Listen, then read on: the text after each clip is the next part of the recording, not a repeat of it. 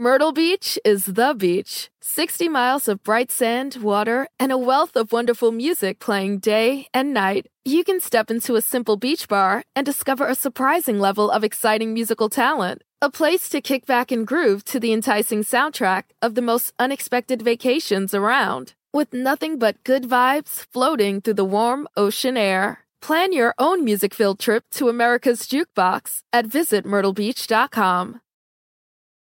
Life is a highway, and on it there will be many chicken sandwiches. But there's only one McCrispy. So go ahead and hit the turn signal if you know about this juicy gem of a detour. And now, prepare yourself for the only talk radio show you'll want to turn up. Crank this thing. Sirius XM Pandora presents the place where your hard rock and metal voice can still be heard. You bet your ass, baby. Unfiltered, uncensored, say whatever you want. Hit the record button. Anything can happen, you know? I know that ain't nobody out there came to be mellow tonight, now did you? I say there ain't nobody. I say there ain't nobody not out there that even wants to be a little bit mellow, now is there? Anybody wants to get mellow, you can turn around and get the fuck out of here, alright? This is the Trunk Nation podcast with host Eddie Trunk. Hey everybody, it's Eddie Trunk and welcome to another episode of the Eddie Trunk podcast, new every Thursday, anywhere you get your podcast. Thank you for subscribing and checking it out. As I tell you each and every week, if you're in the U.S. or Canada, be sure to listen to my daily radio show, Trunk Nation. It's heard live Monday through Friday, 3 to 5 p.m. Eastern Time on Faction Talk, Sirius XM Channel 103. And you can also listen to it anytime you want on the Sirius XM app, audio, video, and more. If you are only listening to this podcast, and you can listen to Sirius XM Radio, you are only getting a tiny, tiny fraction of the interviews, the rock talk, the commentary, and the phone calls that we do on a regular basis on the radio. Think of it as sports talk for rock fans. So come on board with me at SiriusXM and listen every day to Trunk Nation, 3 to 5 Eastern on Faction Talk 103. You also get a sixth show there on Mondays on Hair Nation from 5 to 8 Eastern on Channel 39. So a lot to take in. And again, if you only listen to the podcast, a tiny, tiny taste of what I do 6 days a week live on the radio. So come on board with us for the daily Trunk Nation. Thank you all for checking out the podcast. And be sure to follow on social media at Eddie Trunk, Twitter, Instagram, and Facebook page. Today, we've got two interviews for you that came your way, that we had on the air over the last 2 to 3 weeks, I'd say. First up, we're going to bring you Michael Monroe, the lead singer of Hanoi Rocks, who reunited with his band Hanoi Rocks for his 60th birthday. Michael also has some phenomenal solo records out. He called in from Finland, where, of course, he lives and is based. And at the time of this interview, they were just getting ready to do the reunion with Hanoi for his big 60th birthday. Of course, it has since happened, but it's great to hear Michael talk a little bit about this and, of course, his great records that he's released recently. Really some great solo records. Also this week, Billy Sheehan will bring him to you second. Billy did something interesting. His first ever band, Talus, recently reunited and made a new record of songs that they wrote back in 1985. Not only do we talk about that, but also Billy's history with all the different bands he's played with, including, of course, David Lee Roth and many others. So you don't want to miss Billy Sheehan coming up second. We'll lead with Michael Monroe. Let's get to it right now on the Eddie Trunk podcast. Joining us now via Zoom from Finland, where it's past 11 o'clock at night, so we appreciate him staying up late. It's been a while since I've seen him. Looking great as always, Michael Monroe. Good to see you, buddy. Thank you. Great to see you too, Eddie. Thanks for having me. Anytime. We've been emailing a little bit back and forth about your great new record, and I was saying to you, I was thinking about it. I said, well, I don't know, with the time difference, sometimes people don't like to do interviews in America until they're in America. But then I reached out to you. I said, hey, do you want to do something? And you were willing to do it. And I got to tell you, congrats on another incredible record. I Live Too Fast to Die Young. It's right here. I've been listening to it, loving it. It's phenomenal, man. You've been on an incredible run making music. Tell me about putting this one together. Thank you. Yeah, well, this one I wanted to try something different, and we went to a different new studio at a place in Helsinki called Inkfish, and the engineer I tried to this guy. He mixed Sammy Alpha's solo album, and I was interested in working with him. And I met up with him, and it was he had a good vision, and it was a conscious risk I took. Went into a new studio, new engineer, and a new environment, and we really paid off. We renewed the band's sound, production-wise, arrangement-wise, song-wise, and sound-wise in the best possible way. So there's a lot of variety. I mean, we had like 34 songs last summer to choose from, and I always try to go for the 10, 11, 12, 13 at the most to keep it short. And this just became a great entirety as we got 11 tracks all together for the album. It's a perfect amount, and it's the kind of record you want to hear again after you heard it. And it really turned out even better than I expected. I think really the sound is more, it has more air and more dynamics, and it's somehow more pleasant to listen to. Everything's not on 11 all the time. It's got more depth to it, and a lot of different types of songs that we haven't done before with this band. So it's really refreshing. I'm quite pleased with it. Really, really happy with the way this turned out. And it's appropriate. I just turned 60 on June 17th, and it's too late to die young now. I live too fast to die young. Well, you look amazing for 60 years old. That's incredible. How did you feel about that landmark turning 60? I'm a couple years away from it. I'm starting to shake a little bit just thinking about it, Michael. But how did you do turning 60? Oh, it ain't nothing. It's great. I feel better than ever. I mean, I had the best birthday. We were touring. The album came out on June 10th, and we went on tour in Europe with. We were opening for Alice Cooper on the 7 shows, and that was the best time I had. On my birthday, actually, we were playing in Germany in a city called Zwickau, and opened for Alice. And then, as many other nights, Alice invited me up to sing "School's Out," the second verse of "School's Out" with him. And this time, he invited me he knew it was my birthday, so he invited me up to sing "School's Out," and then he handed me a sword. But he pops the balloons with the confetti inside, during the "School's Out." So he gave me my own sword, so I could pop the balloons. I always wanted to do that.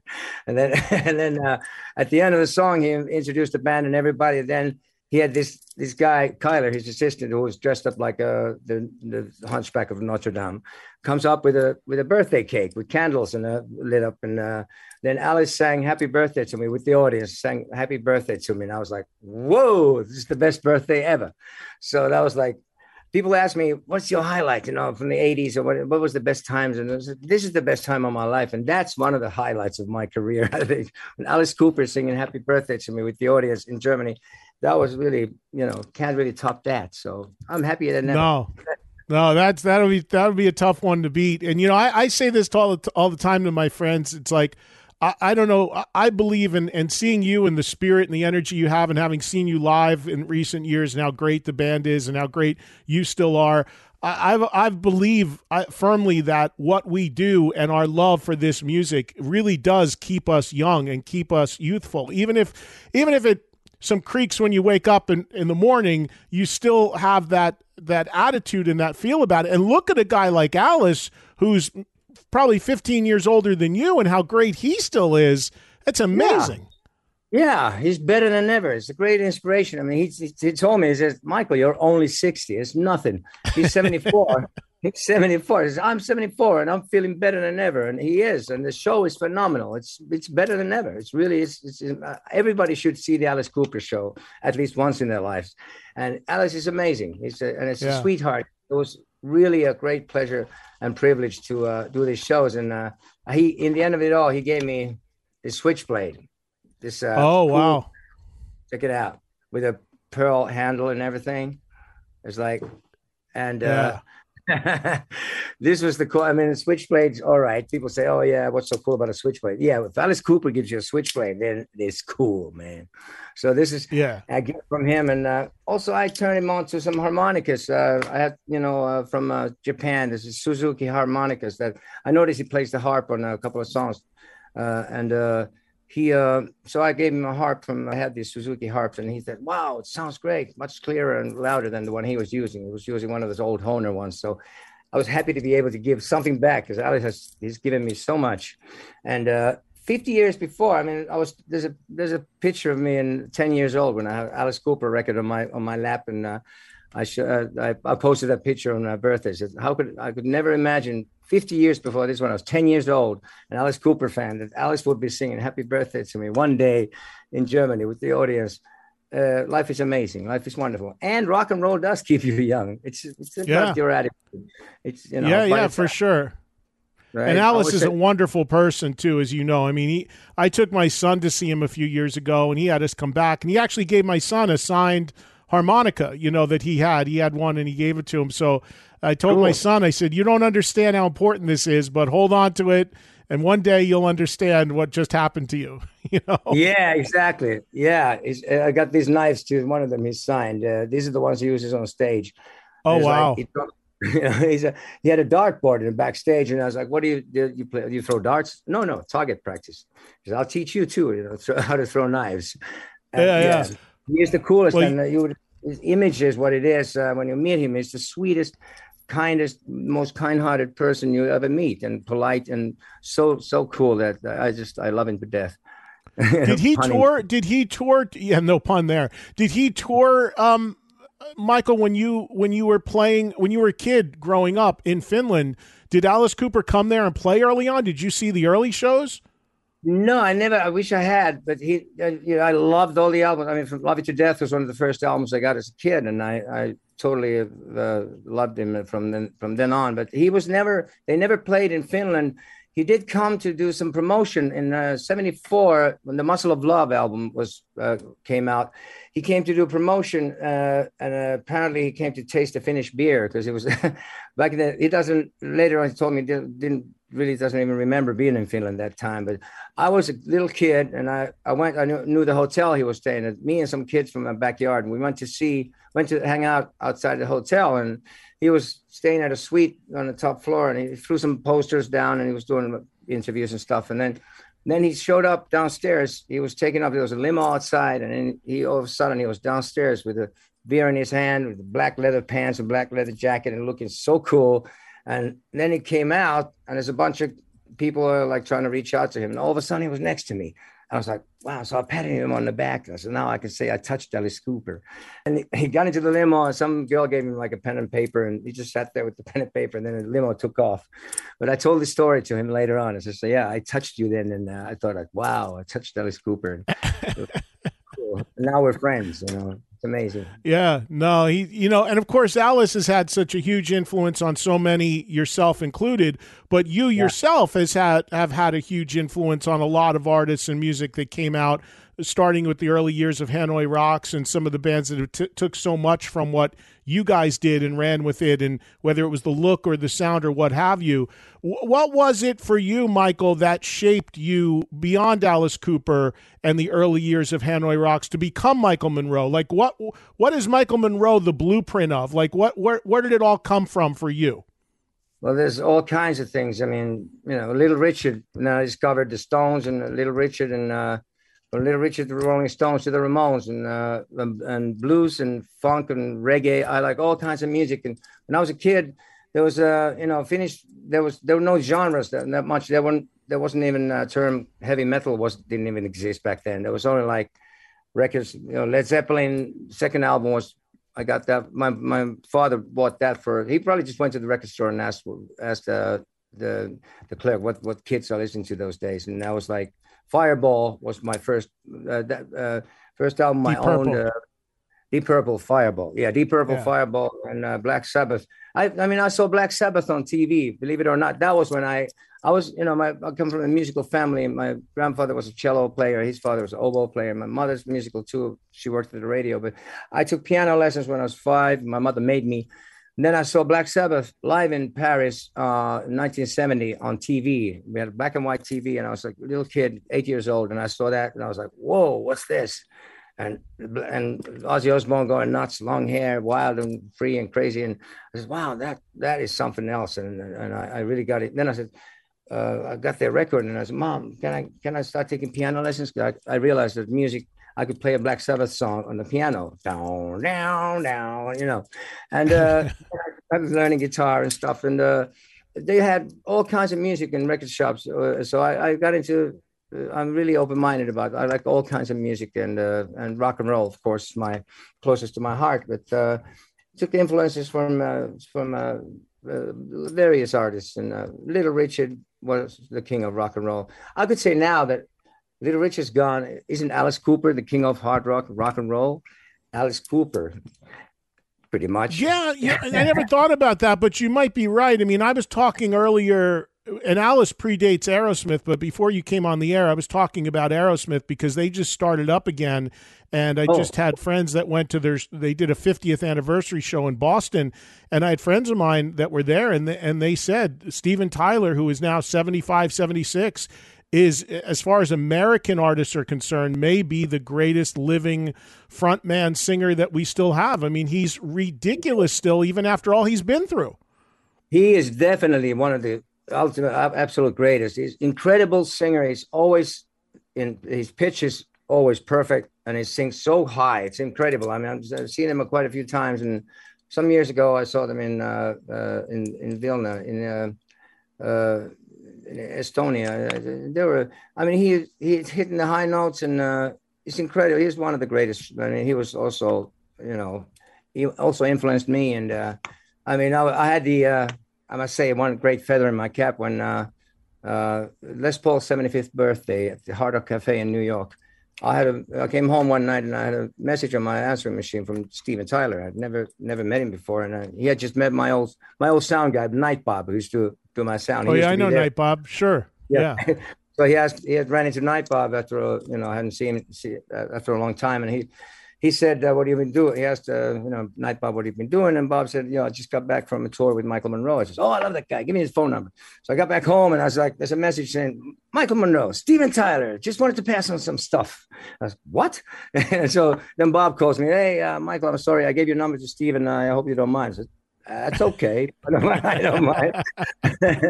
And then I said, "I wonder what he wanted. Hopefully he'll call back." And then he called me again, and he said, he liked my album, Not Faking It. He said, really liked that record. And then he asked if I wanted to play a saxophone solo on big 10-inch record on that song at Les Paul's 75th birthday at the Hard Rock Cafe in New York. Because they were going to play it. They played it like a half-hour set with the whole band was like set up there. So I said, "Yeah, sure." I twist my arm. Of course I will come and play. And so I did. I even have that on a video because MTV was filming then. So they let me have that song, of course, on the condition that I didn't, spread it around, which I haven't. I gave it to Joe Perry, though, when we opened up for the Hollywood Vampires in Helsinki, so about 2017.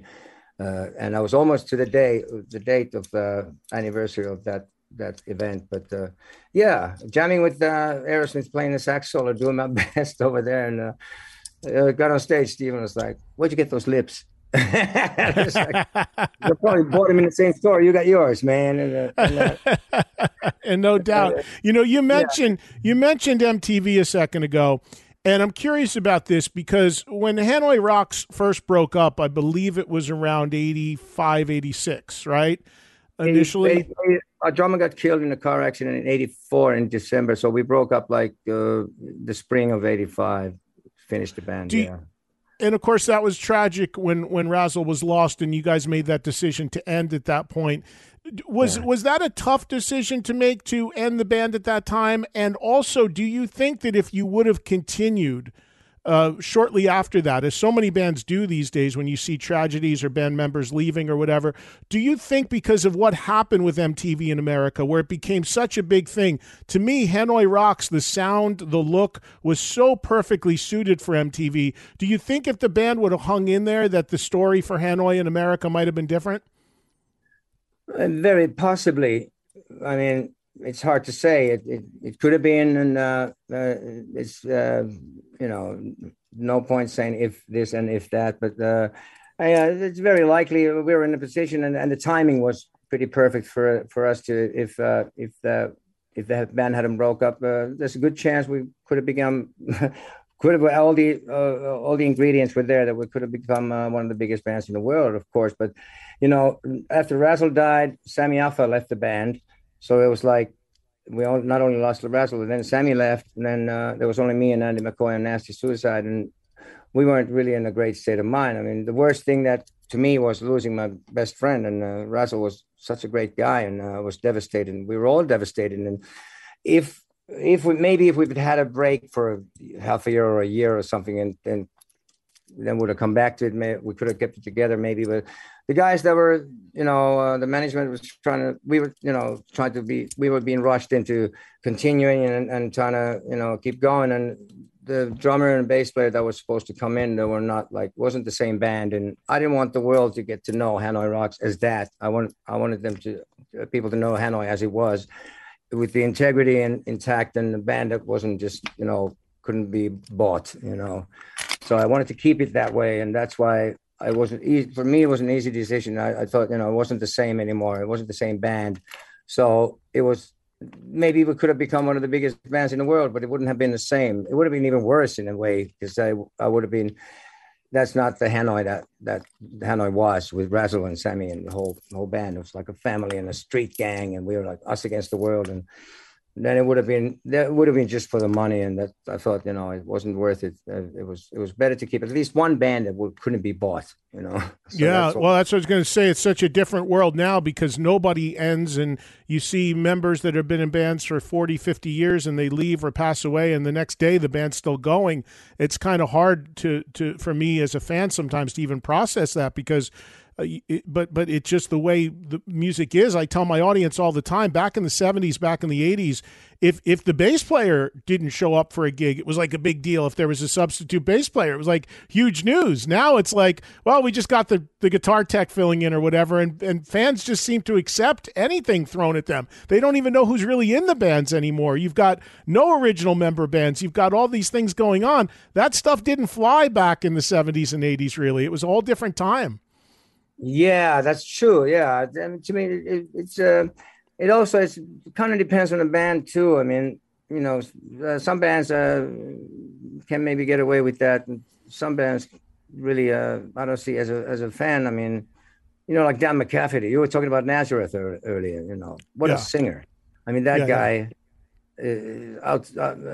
outstanding, phenomenal, one of a kind. Nobody sings like that. So that's like the sound of Nazareth. To me, and or a guy like Steven Tyler or Alice Cooper, people like that we talk to. There are obviously there are key people in certain bands. No doubt. Have Aerosmith without Steven Tyler, right? Right, exactly. Yeah, hey, I also wanted to ask you, Michael, and want to talk more about the new record here in a second and what's coming up. But one other thing about, two quick things on Hanoi. First of all, when you talk about the old days. For people that don't know, you worked with Bob Ezrin on a Hanoi Rocks album, on Two Steps from the Move.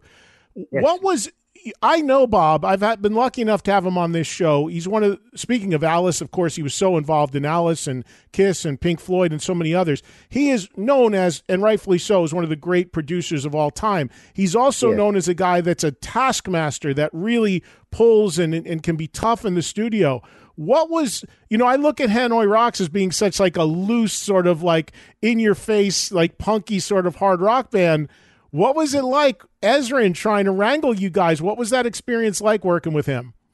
It was a great experience. It was the best learning experience working with him for all of us. And that's when we kind of we became professionals during that process and learned. And he knew exactly how to handle the band, how to handle Andy, and Andy reminded him of Glenn Buxton from the Alice Cooper band. He says that he's a hard case, but he can work with him, and he was really fantastic. He came to see the band, and then he wanted to meet me first, which Andy was kind of like, "Why does he want to meet you?" I write most of the songs. He had some pointers. He had seen our show, and he said, "So, Michael, how many times did you get on the PA?" I said, "I don't know, a couple, 2 or 3." He says, "I counted 7." And I said, "Yeah, so, well, if you do it that many times, it loses the impact. You just, if you go there once, you go up there, people go, wow. And the second time, maybe, but after that, you lose the You mean impact. Climbing on the PA in live shows? Yeah, climbing up on the PA on top of it. I do a lot of climbing. So it's, little things about performance and stuff, and he paid attention to the whole package. What I do with my hands. People follow your hands, and when you give them time, start clapping and not go so fast and aimless. And if you do something like this and then you do something else with your hands, they follow it. The people get confused, and it's just pointers about the performance, and like the way he saw Alice Cooper, man. The first time he saw Alice, he saw him like Alice's head in a little window going, nobody likes me, it's all my fault. And then, nobody likes me. Little movements like that. And theatrically, it was fantastic. Now to get the music to go with that, then that was a perfect match. And I think Esrin was thinking, he was looking at us like we were reminding him of the Alice Cooper band. We were looking at working with him the next albums as well. It was a long haul. We were in it for, that's what it would have been if the band would have stayed together. I mean, he was also really, really devastated when the band broke up with the accident and everything. So that was a great experience. I learned a lot, really learned a lot from him and many things. And he was so funny. He did a lot of funny stuff. We were singing the Boiler song. We did the 4-part harmonies, and all of a sudden he rushes into. It was like an Animal House. Comes with the fire extinguisher with a bunch of foam, like shh, on all of us, and we're like, everybody else jumped up. Like, whoa! And Razzle Kid is just standing there with a beer and like, how you doing, Bobo? All right. He didn't move at all. He was all covered in foam But he literally sprayed you with foam? Ezra literally sprayed you with fire extinguisher foam? Fire extinguisher, yeah. He came in, like in Animal House. They wake the guys up and he went, our pants like, shh, on the, spraying fire extinguisher on us. And it's a lot of, he taught me a cool warm-up thing. I remember when I was, my voice was shot and I'd been singing a lot. And I says, well, I don't feel great. I don't feel like singing today, and my voice is shot and all, and so Bob said, okay, come here, and then he showed me this warm-up thing where I could relax my throat and find the lowest note, and breathe, show me how to breathe and just relax and sing at the lowest tone you can get, and it's kind of, it massages your vocal cords. And then he said, sing something like that for an hour. We're going out to dinner. I was up to screw you, man. It's just like, okay, fine. And I started doing that. And after a while, I was like, wait a minute, I feel better. And my voice came back. I was like, he was right. He taught me how to, get my voice back by massaging my vocal cords like that. It was like a thing like that. It's a great warm up before a gig and after a gig too, to maintain your voice. And a lot of great pointers for, having to, when you're touring every night, singing every night, doing a gig after gig, how to keep your voice, maintain because your guitarists, they break a string, they can, put a new string on, but my body is my instrument. So sure, you got to take care of that. Yeah. Really great learning experience. And we were, the plan was to work with him, make the next album and the album after that. And from then on. And so it was really fantastic working with him.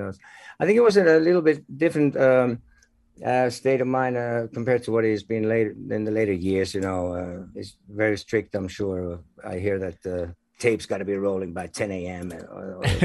Yeah, exactly. He's still at it. Yeah, for sure.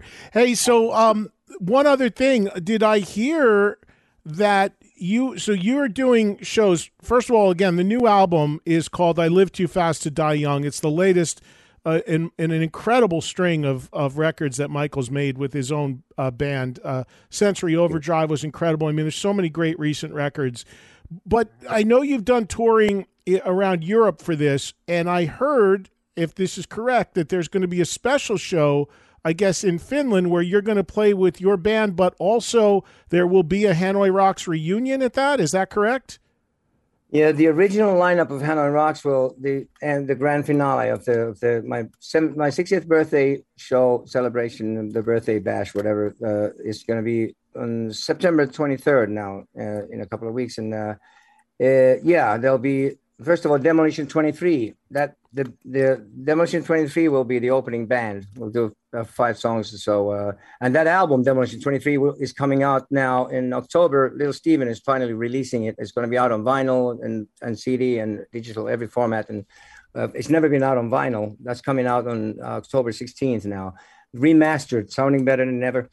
So yeah, that band's going to open up. Then it's my solo stuff. There's going to be some guests and then some surprises. And at the end of it all, what happened was I had Sammy and Nasty are going to be, the Sammy Alpha and Nasty Suicide are going to be, the Demolition 23 part. They're going to be there anyways. And Sammy's in my band, playing the bass. But since they were there, and I met with Jip Casino, the drummer, the original drummer from Hanoi, in Stockholm last December when we were filming my documentary, which is also in the making. Alice Cooper did a cool interview for that too in Milan. Wow! I look forward to that. I didn't know you had a documentary coming. I love docs. When will that be ready? That's going to be ready in January. At the end of January, it's going to be coming out. It's going to movie theaters and stuff. Yeah, it's going to be. It's called The Best Kept Secret in Rock and Roll, Michael Monroe. And so I met Jip Casino in December. I was what a cool guy he was. And it was nice memories and all. And I invited him over to do something, this other song.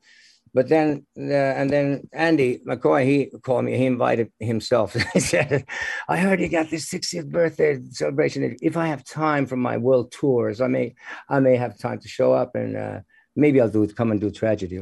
Okay, whatever. All right, fine. So then I started thinking about it. I said, "Wow, that would be actually cool. All the guys will be there. The original lineup. Why don't we do a few Hanoi songs in the end?" And then we were going to have it as a surprise. And everybody agreed. And then this is the only time to do it, like for the right reasons. And then I thought that'd be exciting. And then Sammy Alpha told me one night, she says, "Are you sure you don't want to let people know ahead of time? Because the fans find out about this later on afterwards, they're going to be pissed off." So I said, "You're right. Yeah, we should let people know." So, it was the ice hall in Helsinki. It was already over half sold out, but then we had this press conference and had Jip Casino come over too. All five of us did last Tuesday, and it was fun. And we announced that we're going to be the end of the show will be the original lineup doing the set of Hanoi songs, and the next day it was all sold out, and everybody wanted to be there. Yeah, do you think it leads, Michael? Do you think it leads to more if the vibe is good and the night goes well? Would you consider doing a tour with Hanoi or do more shows? No, no. This will be just one time, time. Special. You worry that just things wouldn't be. You'd worry that the vibe would go bad, or it's not. I mean, we're going to rehearse for 2 days. I just, and then. Hopefully, we haven't seen it. It was surreal to be with everybody right there, and like all five of us together after 40 years. Yeah. It was amazing. It felt really cool, actually. It was fun, and I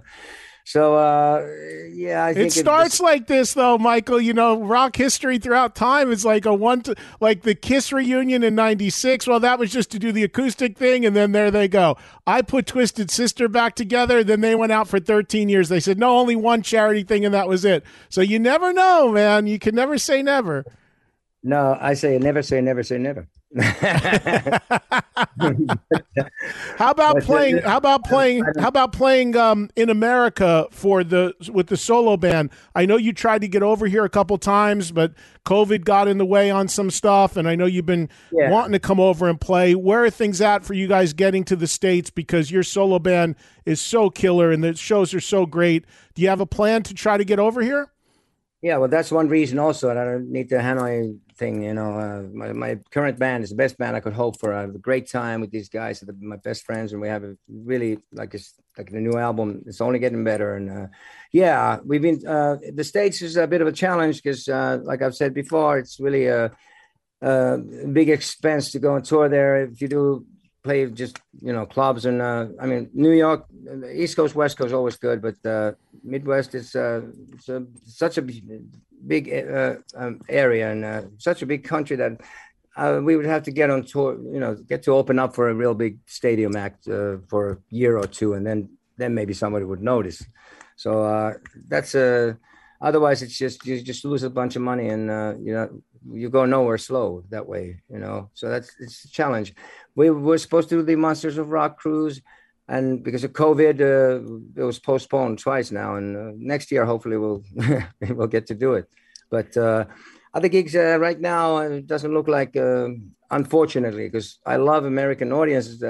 You got like rock and roll is like part of the culture there, and everybody you appreciate two guitar bands like Aerosmith and Stones and like Hanoi was, and what we do is like, I know this is the right kind of music for America, so it's quite frustrating. It's just hard to, and especially these days when rock and roll is not the biggest, it's not in fashion, so to speak. With there's all this hip hop and country and whatever is the biggest thing over there. So I mean, even rock bands are having to do these tours, tours joining together, 3 bands or whatever. I mean, we're doing our best to keep good rock and roll alive, and but it's a bit of a challenge, unfortunately. I wish I really would like to play there, but we'll have to see. Oh, I hope so, because having seen you on the cruise a few times and in other settings, it's always an incredible show, and it's incredible what you at the very young age, still of 60 years old, are still able to do. Man, you get it done every time, and if you get the opportunity to see Michael Monroe and his band. My buddy Steve Conti's been in your band for a while. Of course, he's great as well, and just a killer group. Yeah, go see him. And I hope you can get over. Us as fans, we're selfish. We forget there's a lot of expense when you're coming from another country. It's not cheap, especially right now in America. But I hope that can change and that you can get over here. Hopefully, yeah. Hopefully there's a way to do it in a good way, and getting to open up for somebody, one of these. Somebody cool and big, and there's a lot of, but I mean, well, Guns N' Roses doesn't stop. Michael, Guns N' Roses doesn't stop touring. They haven't stopped for 6-7 years. You've got they love you. They released the Hanoi records. Get Axel on the phone. Tell him to take Michael Monroe out as the special guest for GNR on the next run. That would be great. I would be there in a second if tell them that. We opened up for them actually in London this summer.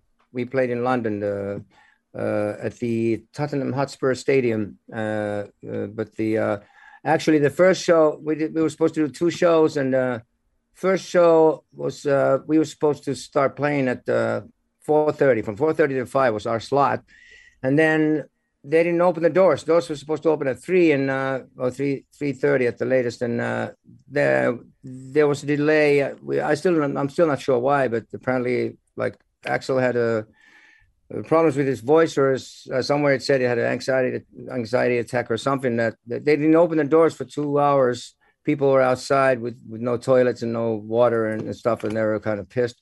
We were waiting we were ready to go, like 4:30, ready to play, and then there was only these security people in an empty stadium. And they said, well, we're not going to let you play to an empty stadium. I said, okay, we'll wait. And then about 5 to 5, we were told that, okay, you're not going to play. Your slot went past it. They couldn't open the doors because they didn't know whether Guns N' Roses were going to play. And if they had let people in, and if then it turned out that they wouldn't play, they were afraid it could be a riot or something like that. So about 5:15, the doors opened. And then the other opening act, Gary Clark Jr., they got to play their set. So I was like, okay, the greatest show we ever almost did. Oh, wow. I didn't know that. That's terrible. And I've heard of that happening.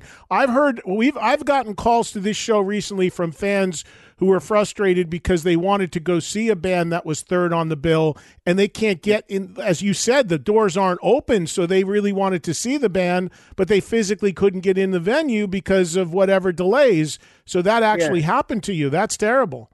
Yeah, we missed our slot, so we didn't play the first night. But the second night, everything went well. They opened the doors on time, and we did play, and we rocked harder than to make up for the night before. It was a great show, but it was like 4:30 to 5 in the afternoon. There was a bunch of people there. People liked it, and it was a perfect combination, because I think it works good with those guys. It would be great to tour with Guns N' Roses. I would love to go and tour with them for a world tour for a year or two, and I'm there, man. If they but it's up to them, They know where to find me. If it was. Second night was great, and they were the first night they were a little late, but I thought it was really good. People said, Axel had problems with his voice. I thought it sounded great. I thought it was fantastic. And second night, he said maybe himself, because the night after, the second night when we played, the next day they were supposed to play Glasgow, and that show was canceled because of voice problems. So I think then he probably had some problems with his voice. Right. But, I thought they were great. You know, they're really, really cool and really good. I'm glad they're out there and, you know, rock and roll these days. It's like, Yeah, we need all those bands filling those stadiums for sure. yeah, Well, listen, buddy, I got to, you know, yeah. yeah, I got to run, man. It's great to see you. It's great to talk to you. And again, congrats on the latest album. Again, it's out now. It's killer. It's called I Live Too Fast to Die Young. If you love straight up kick-ass hard rock, you will not be disappointed. And honestly, Michael, I've been saying it for a while. This is just the latest in a string of great records. Your last 2, 3, 4 records have been incredible. So keep up the great work, and it's great to talk to you. Thank you so much, and thanks for having me. It's great talking to you, too. Anytime, let me know. I'll be on your show anytime you want. This is a great pleasure. Yes. I hope to be at one of your shows seeing you do what you do, hopefully soon. So hopefully you can get over here and rock. I look forward to seeing you, man. Absolutely. Thanks so much. God bless you. Thank you to Michael Monroe. Check out his latest album. It's really killer. His latest solo albums are really, really good. And as I mentioned, he talks about that Hanoi reunion that has since happened and seems to have gone off quite well, although he has now said, like he said in the interview, he has no plans to continue working with those guys. But we'll see. Things can always change. Myrtle Beach is the beach. 60 miles of bright sand, water, and a wealth of wonderful music playing day and night. You can step into a simple beach bar and discover a surprising level of exciting musical talent. A place to kick back and groove to the enticing soundtrack of the most unexpected vacations around. With nothing but good vibes floating through the warm ocean air. Plan your own music-filled trip to America's Jukebox at visitmyrtlebeach.com. Life is a highway, and on it there will be many chicken sandwiches. But there's only one McCrispy. So go ahead and hit the turn signal if you know about this juicy gem of a detour. Walmart Plus members save on meeting up with friends. Save on having them over for dinner with free delivery with no hidden fees or markups. That's groceries, plus napkins, plus that vegetable chopper to make things a bit easier. Plus, members save on gas to go meet them in their neck of the woods. Plus, when you're ready for the ultimate sign of friendship, start a show together with your included Paramount Plus subscription. Walmart Plus members save on this plus so much more. Start a 30-day free trial at walmartplus.com. Paramount Plus Essential Plan only. Separate registration required. See Walmart Plus terms and conditions. When you need mealtime inspiration, it's worth shopping Kroger, where you'll find over 30,000 mouth-watering choices that excite your inner foodie. And no matter what tasty choice you make, you'll enjoy our everyday low prices, plus extra ways to save, like digital coupons worth over $600 each week. You can also save up to $1 off per gallon at the pump with fuel points. More savings and more inspiring flavors make shopping Kroger worth it every time. Kroger, fresh for everyone. Fuel restrictions apply. Got another interview for you this week on the podcast. It's bassist extraordinaire Billy Sheehan talking about all sorts of stuff, including reuniting his original band, Talus. Let's get to Billy right now. Billy, how are you, man? Eddie? I'm good. Good to talk to you. I haven't seen you for so long. It's been a bit. It's been a minute. Yeah, how's things going, man? Super great. Super great. How are you enjoying Tennessee? You relocated after decades in LA to the Nashville area. How's that been for you? We love it. It's the weather is great. Winters are mild.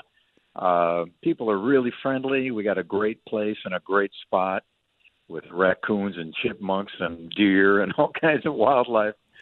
And there's no state tax. That helps too.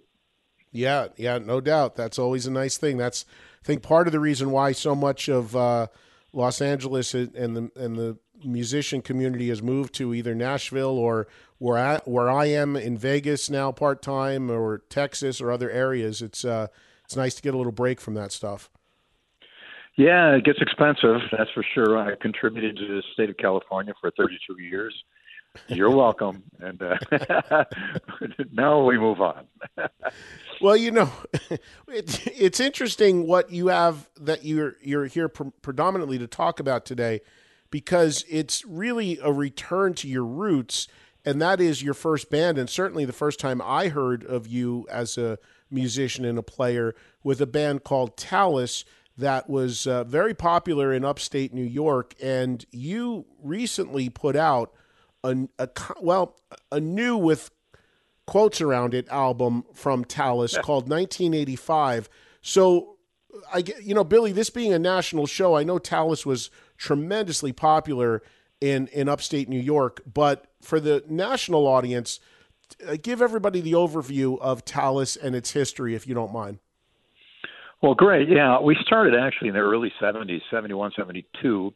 We're playing in bars, being a copy band. Eventually, we snuck a few originals in there. There's been about 8 incarnations of the band as far as different members coming and going and what have you. Then in 1980, 79, actually, we put out an album of originals, or mostly originals. And then by 1980 came along, and by some freak set of circumstances, we ended up opening for Van Halen. And we went around to a lot of America, West Coast, in the South, and everywhere. So we got the name around a little bit then. Then that version of Talus changed again, and we got the version that is on this newer record. And one of the first calls we got is that lineup was from the William Morris Agency to put us on tour with Yngwie. So summer of '85, we went out on tour with Yngwie, and we had a riot. I think it was Yngwie's first national tour, certainly his first solo tour. And we had a blast. Unfortunately, that tour, at the very beginning of it, we started in L.A., and I had a meeting with Dave Roth, and he invited me to come join him and start a band. So that was 1985, how it kind of ended. So the album is kind of a symbol of everything that led up to that. What an amazing time we had in 1985. And what might have happened if we would have continued on and recorded the songs that are on this new record as we would have back in that day.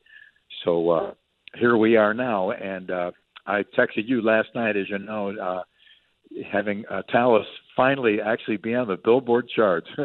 Who'd have thunk it? We never imagined we would ever get there, but 30, 40 years later, better late than never. Yeah, well, congratulations. I mean, that's a really cool thing to see. Now, there's a lot there in what you said. I want to go back to what you said in 1980, Talus being, I believe, an unsigned band for the most part at that time. How do you end up being on a national tour opening for Van Halen, who around 1980 probably would have been 3 records in, Women and Children around that point? How do you land something like that without having a hit or a record deal or a national profile? Great question. We had a local manager in Buffalo, did our day-to-day stuff, and then the local promoters in Buffalo were big in the music biz. They brought in all the big acts, Van Halen or The Who or Emerson, Lake and Palmer or whatever, into Buffalo, into Rich Stadium or other giant venues. So by default, because we were kind of the biggest band around town, they became our managers, so to speak. So they actually sent a cassette of ours down to Premier Talent booking agency that deal with so much because of the big bands they booked. And unknown to us, Barbara sent it to Van Halen. They liked it and said, okay, put them on. Now, the interesting side note of that is that was the manager that did that. That was Harvey Weinstein. Oh, wow. Harvey Weinstein managed Talus? Yes. Wow. Man, there's some interesting history there, huh? I mean, wow. So what was it like for you and Talus to be on tour with Van Halen in 1980? A dream come true. We all loved that band to start with. I mean, we were head over heels about them from the very first time we heard them.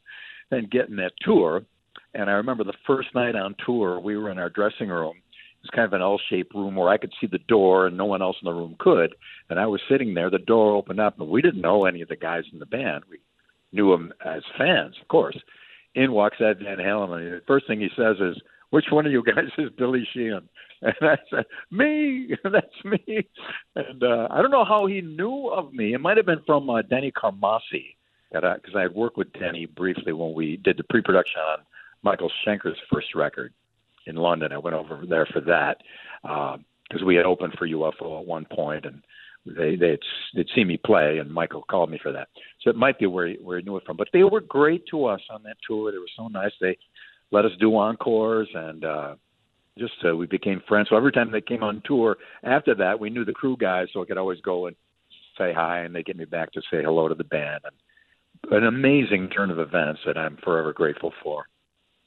Now, you mentioned 1985, Talus opening for Yngwie Malmsteen, and I was at that show that you played at the Beacon Theater in New York. Did I hear it right that David Lee Roth was actually at that show, and that's kind of like where he approached you about joining his band? Yeah, he was at the show, but we had already established that at the LA show at the Palladium. I had a meeting with him the day before that show. I had a day off when we came into LA, and so the whole tour. The tough part about it was I love these guys in Dallas so much. We had a wonderful time together, but the whole tour I couldn't say anything. I was kind of sworn to secrecy. So the whole time that we're doing these shows with Yngwie having a ride in the back of my mind, I'm going, man, we're going to have a little meeting at the end of this tour where I explain what's going on. And it was bittersweet for sure. I mean, you'd love to make it in your own band with your own thing and your own songs, but we're still, as you know, getting a record deal, because we did get a record deal right at the end there with Danny Goldberg, who had Gold Mountain Records. He ended up, I think he was Nirvana's manager also later on. Mm-hmm. So we had that. But as you know, having a record deal is no guarantee anything is going to happen. We didn't know if we'd record a record and nothing would happen. And I was just getting kind of antsy for some degree of success in my life. And when Dave came along, I said, I'll take it. So the record that has just come out, 1985, from Talus, talk a little bit about making this record, the idea to, you clearly felt like you had some unfinished business with the guys. I don't know how long it had been since you played with them until, I don't know if you have recently or not, but what's interesting about what you've done with this record is when you came together to make a new Talus record, you didn't go in and say, let's write all new songs. You actually archived material you wrote back in 1985 that never came out, right? Exactly. Yeah, we had two choices. We could take that material that we played live a million times back in the day and like jazz it up and spice it up and modernize it and bring it up to date. Or we could get in the time machine, go back to 1985 and do it like we did it then. So we chose the latter. And I'm glad we did. It was kind of in our DNA a little bit, having played it live so much. But we got together initially, I think, in 2019. I had done a reunion with the earlier version of Talus, but those guys were kind of unavailable or not into it anymore. So Phil Narrow, the singer, and Mark Miller approached me to maybe we should do a reunion with us. And I said, yeah, okay. So we did a Barnard, New York, right outside of Rochester, had a charity show. So we played for free, and thousands of people showed up. We had a riot, and the next obvious step was, hey, let's do some more shows. So we played the Iridium down in New York. We did shows in Rochester, Albany, Buffalo, a couple other ones. And then we thought, of course, the next step, let's record it. And so we got together in drummer Mark Miller's house that he built, on the drum kit that he built, all together in a room, just like the old days, and laid down the tracks. We did the vocals with Phil in Toronto, me in Nashville, with some special audio software. I was able to do the vocal production remotely with Zoom or FaceTime as our talkback. And we got it done. And there you have it. Well, it's really like, I'm so glad that you didn't try to modernize it and you went with what 85 sounded like, because to me, it still sounds very fresh. It still sounds very current. It still sounds very live, and it's just great straight up hard rock. And really some great songs here. I was listening to the record earlier. So there is some tragedy associated with this though, because your singer, who sings fantastically on the record, Phil Narrow, when you began working with him on recording this, I guess a year or two ago, you had learned that he was sick, correct? Yeah, we knew he had a problem, but it had gone into remission. And we didn't know pretty much until the end that things were looking difficult. The end of the recording process. As a matter of fact, Phil was going up to that mic, and I saw him on my little video screen in Toronto with our Toronto engineer, Russ McKay, and singing his heart out and just killing it. But I did notice that it was a little bit scatterbrained. Like he'd sing a wrong lyric, and I'd say, "No, Phil, this is what it is." Okay, he'd sing it wrong again. And I'd say, "Phil, cross out whatever you have there and write in the right lyric." And eventually he'd get it. But it struck me as a little funny and unknown to us. Unfortunately, his cancer had come out of remission, and it was not looking good. So as much as I have nothing but the most amazing respect and admiration for Phil Nero, it is even more so now knowing that he walked up to that mic, knowing he was in big trouble, and he delivered as the best I've heard him sing. He just nailed it, and it says so much about the character of this gentleman and his talent and his just relentless push forward in spite of the situation. Pretty amazing.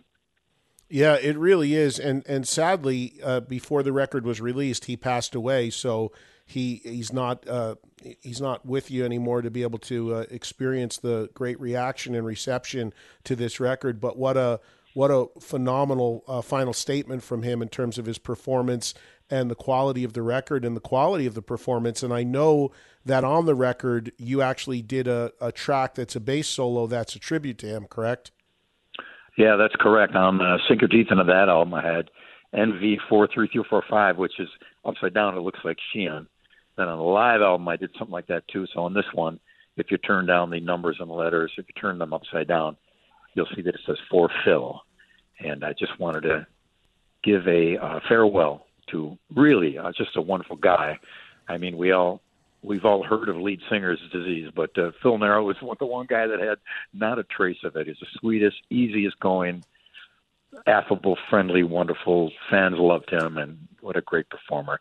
A terrible loss, and we're glad now that people are taking to this record in such a positive way, because when we first had the record named, and the idea of it in 1985 was a tribute to the spirit of that time.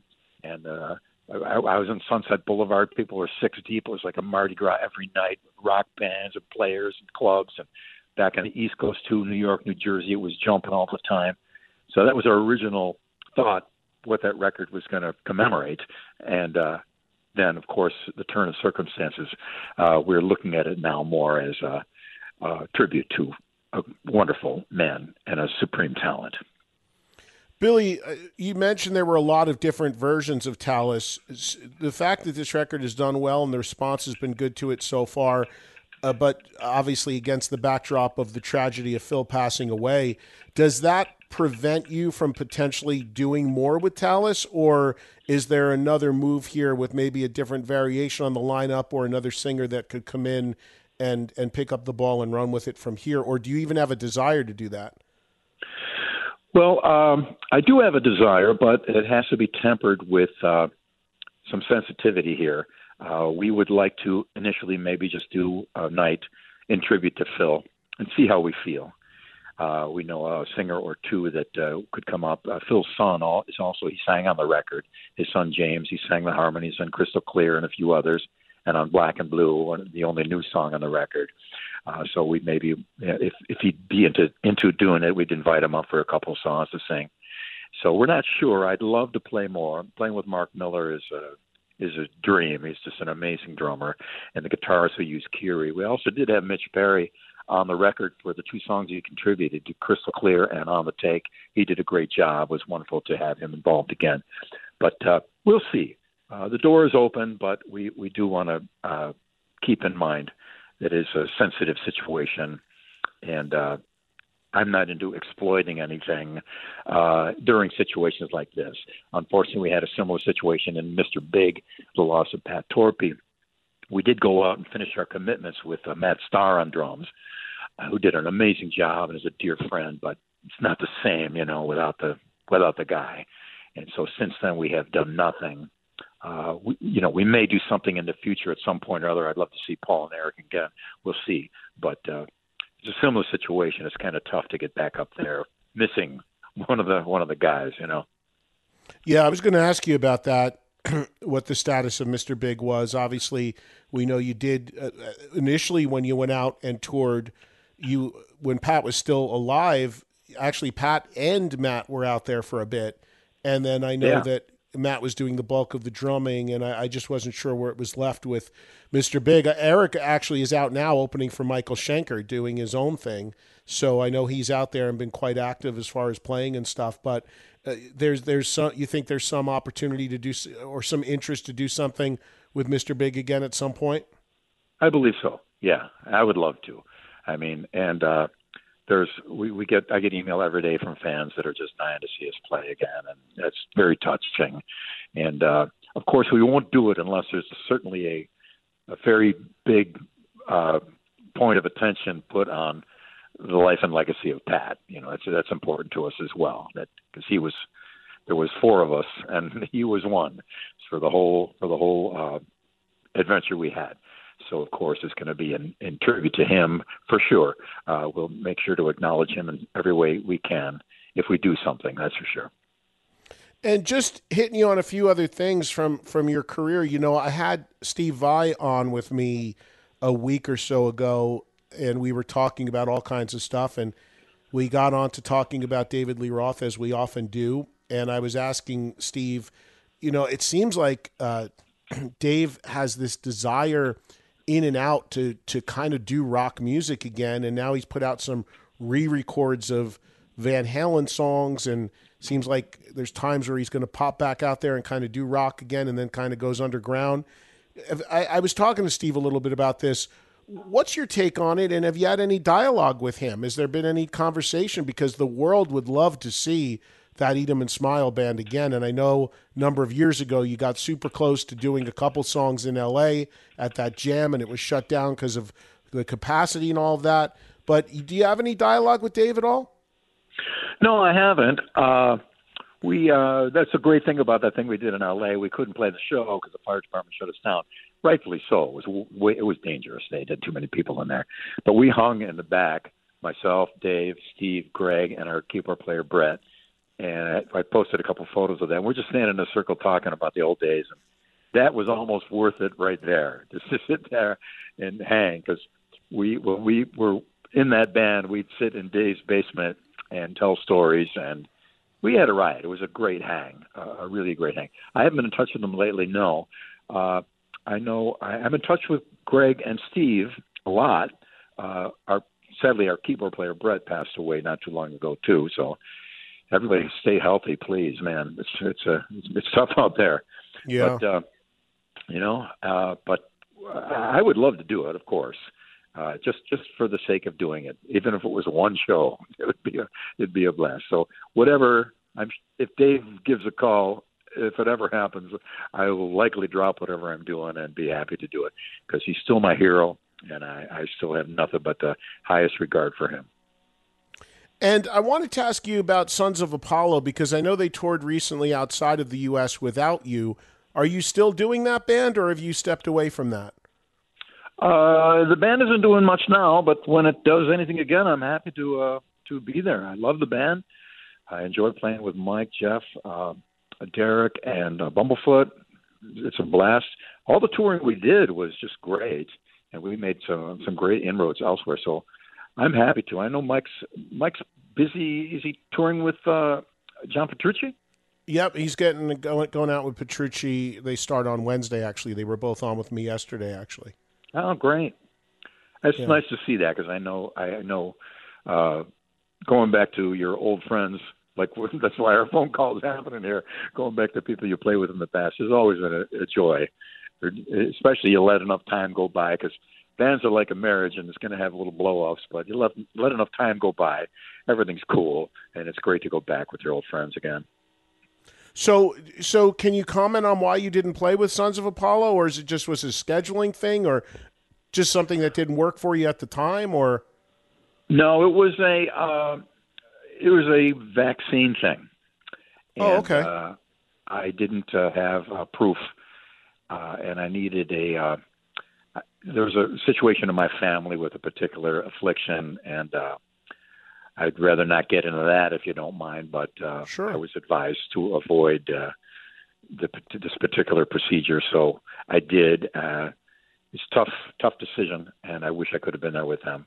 But it's a wild world for sure out there now.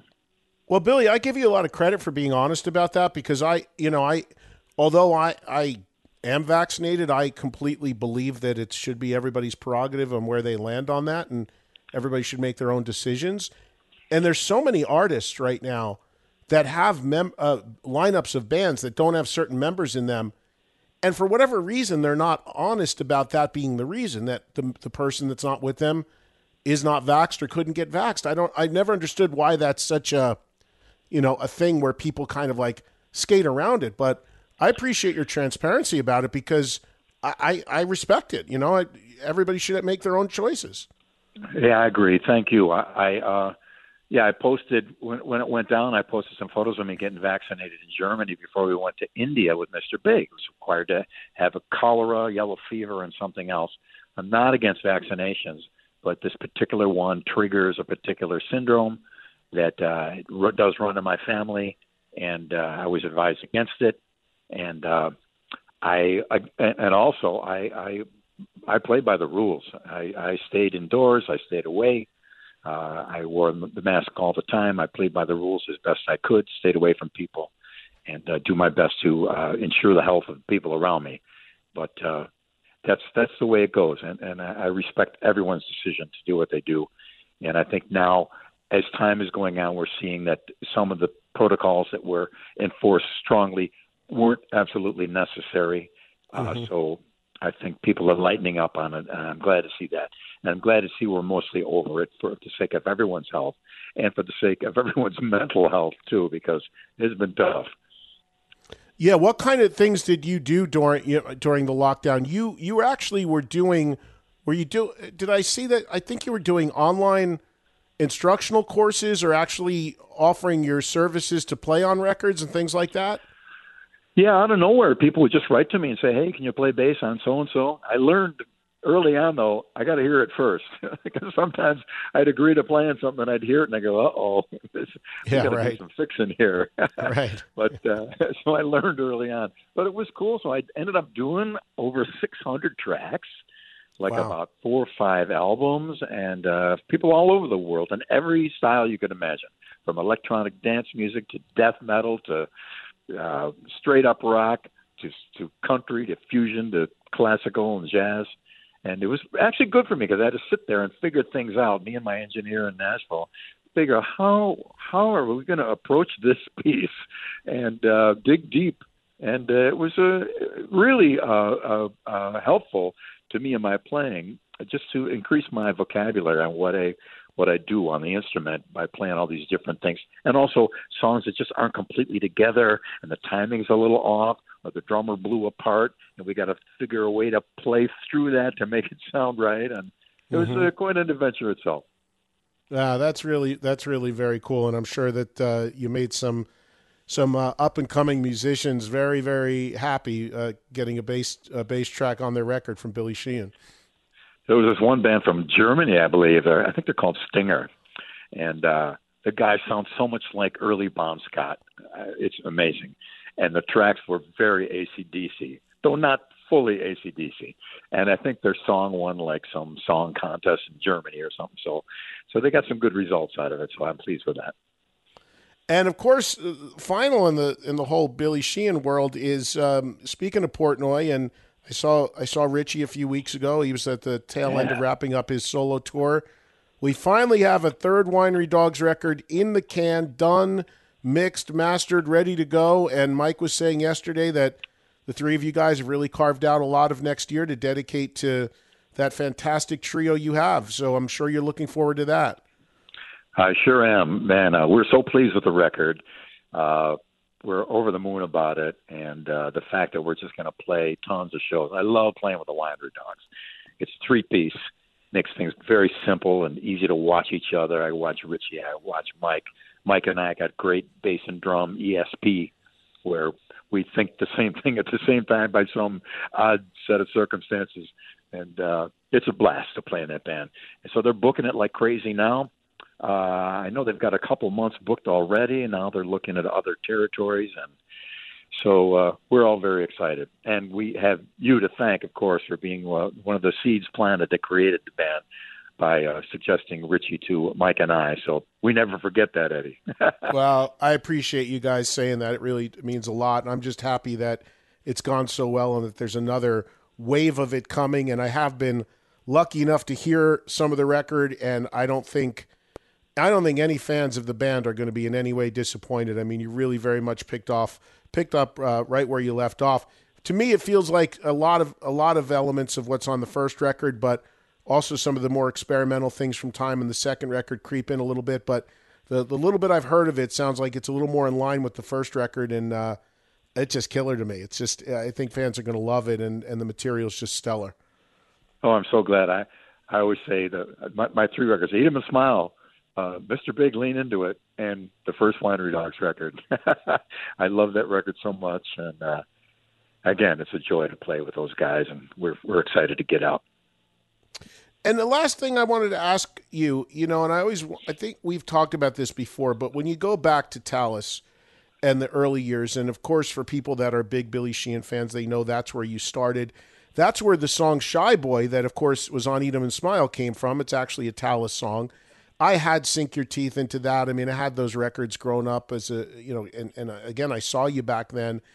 And you were so much of a focal point of that band because of the way you played bass and because of your onstage performances and all of that. What was, when you left the band and you notified them that you were going to Roth, I imagine that was a tough thing to do. And I'm wondering what the temperature of the band was like, because it felt like, to me as a fan, at that time, Talus was very much poised to maybe take the next step and really make a big national run. Was that a difficult thing for you, circling back to Talus? Oh, yeah. Yeah, it was like I said before, it was bittersweet that I, chose to leave. But at the time, there was a lot of pressure, too. I mean, we were slugging it out every single night, getting into a van and driving 2 hours, after a 2-hour show, getting in the next day, staying in a Motel 6, maybe get a McDonald's, a Big Mac, if you're lucky. And then the drinking laws changed where it went from 18 to 21. So the bar business got cut in half. So a lot of bars and clubs shut down. So a lot of gigs got lost. And I was just worried about my future. And it was a bittersweet thing to have to make that decision.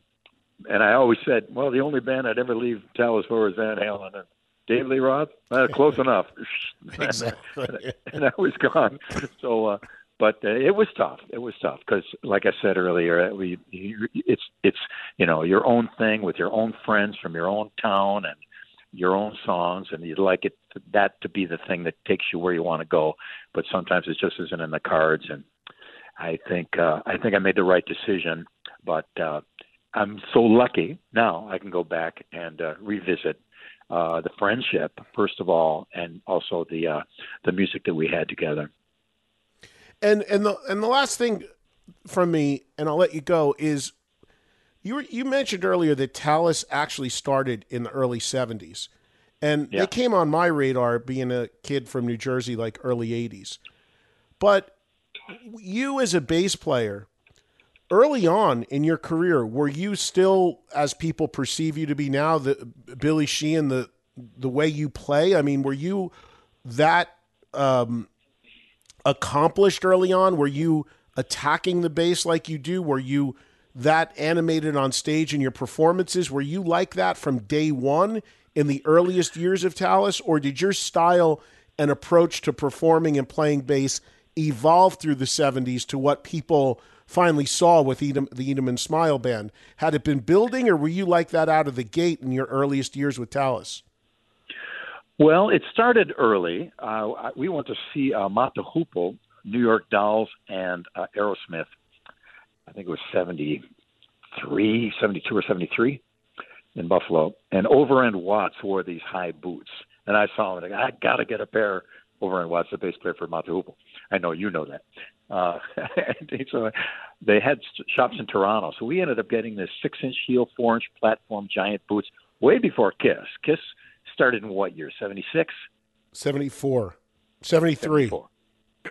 Oh, really? So they didn't do the boots and stuff, or they weren't known until, I don't know when the first record. Anyway. The first record came out early 74. Oh, really? So I know I was ahead of them, so I must have been 73. No matter. The only reason I say that is anytime I post a picture, I would say, "Oh, look, you're trying to be like Kiss." And no, they weren't there yet. So it was a pretty wild look we had. I couldn't move around much in the 6-inch heels, but we still managed to make quite a scene on the stage. And it was during the glam years, like I said, Mott the Hoople, Lou Reed, David Bowie, all that stuff. So it started there a little bit and then went on from there. And it just became kind of a natural thing. I love to play. Hendrix was my first concert, and I saw him, and I wanted to be like him, not as a guitar player, of course, but just as a performer.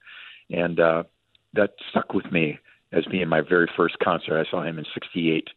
And so my goal was to, and I remember when Mike Varney had a little spotlight, a new talent in Guitar Player magazine, my first little blurb in a national magazine.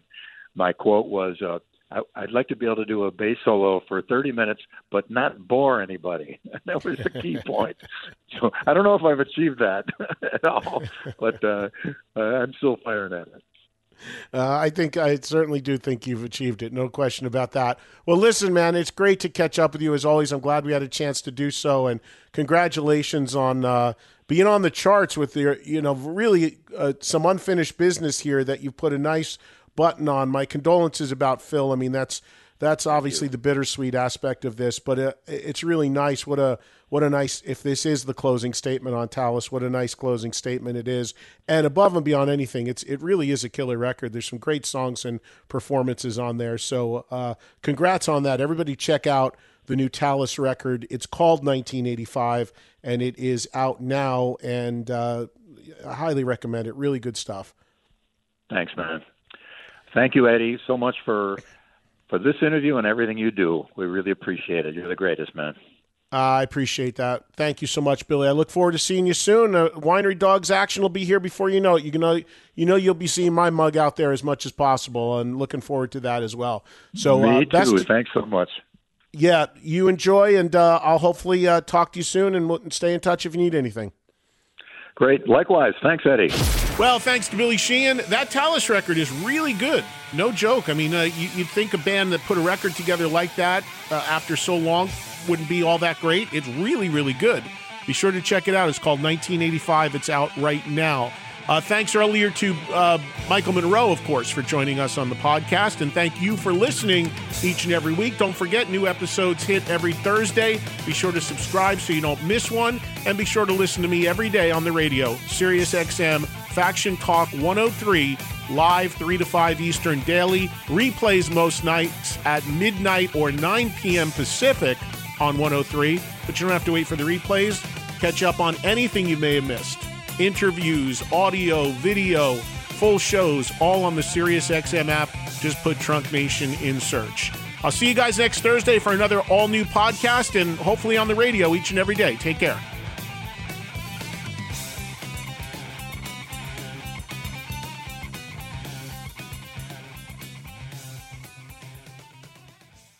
Myrtle Beach is the beach. 60 miles of bright sand, water, and a wealth of wonderful music playing day and night. You can step into a simple beach bar and discover a surprising level of exciting musical talent. A place to kick back and groove to the enticing soundtrack of the most unexpected vacations around. With nothing but good vibes floating through the warm ocean air. Plan your own music-filled trip to America's Jukebox at visitmyrtlebeach.com. Life is a highway, and on it there will be many chicken sandwiches. But there's only one McCrispy. So go ahead and hit the turn signal if you know about this juicy gem of a detour.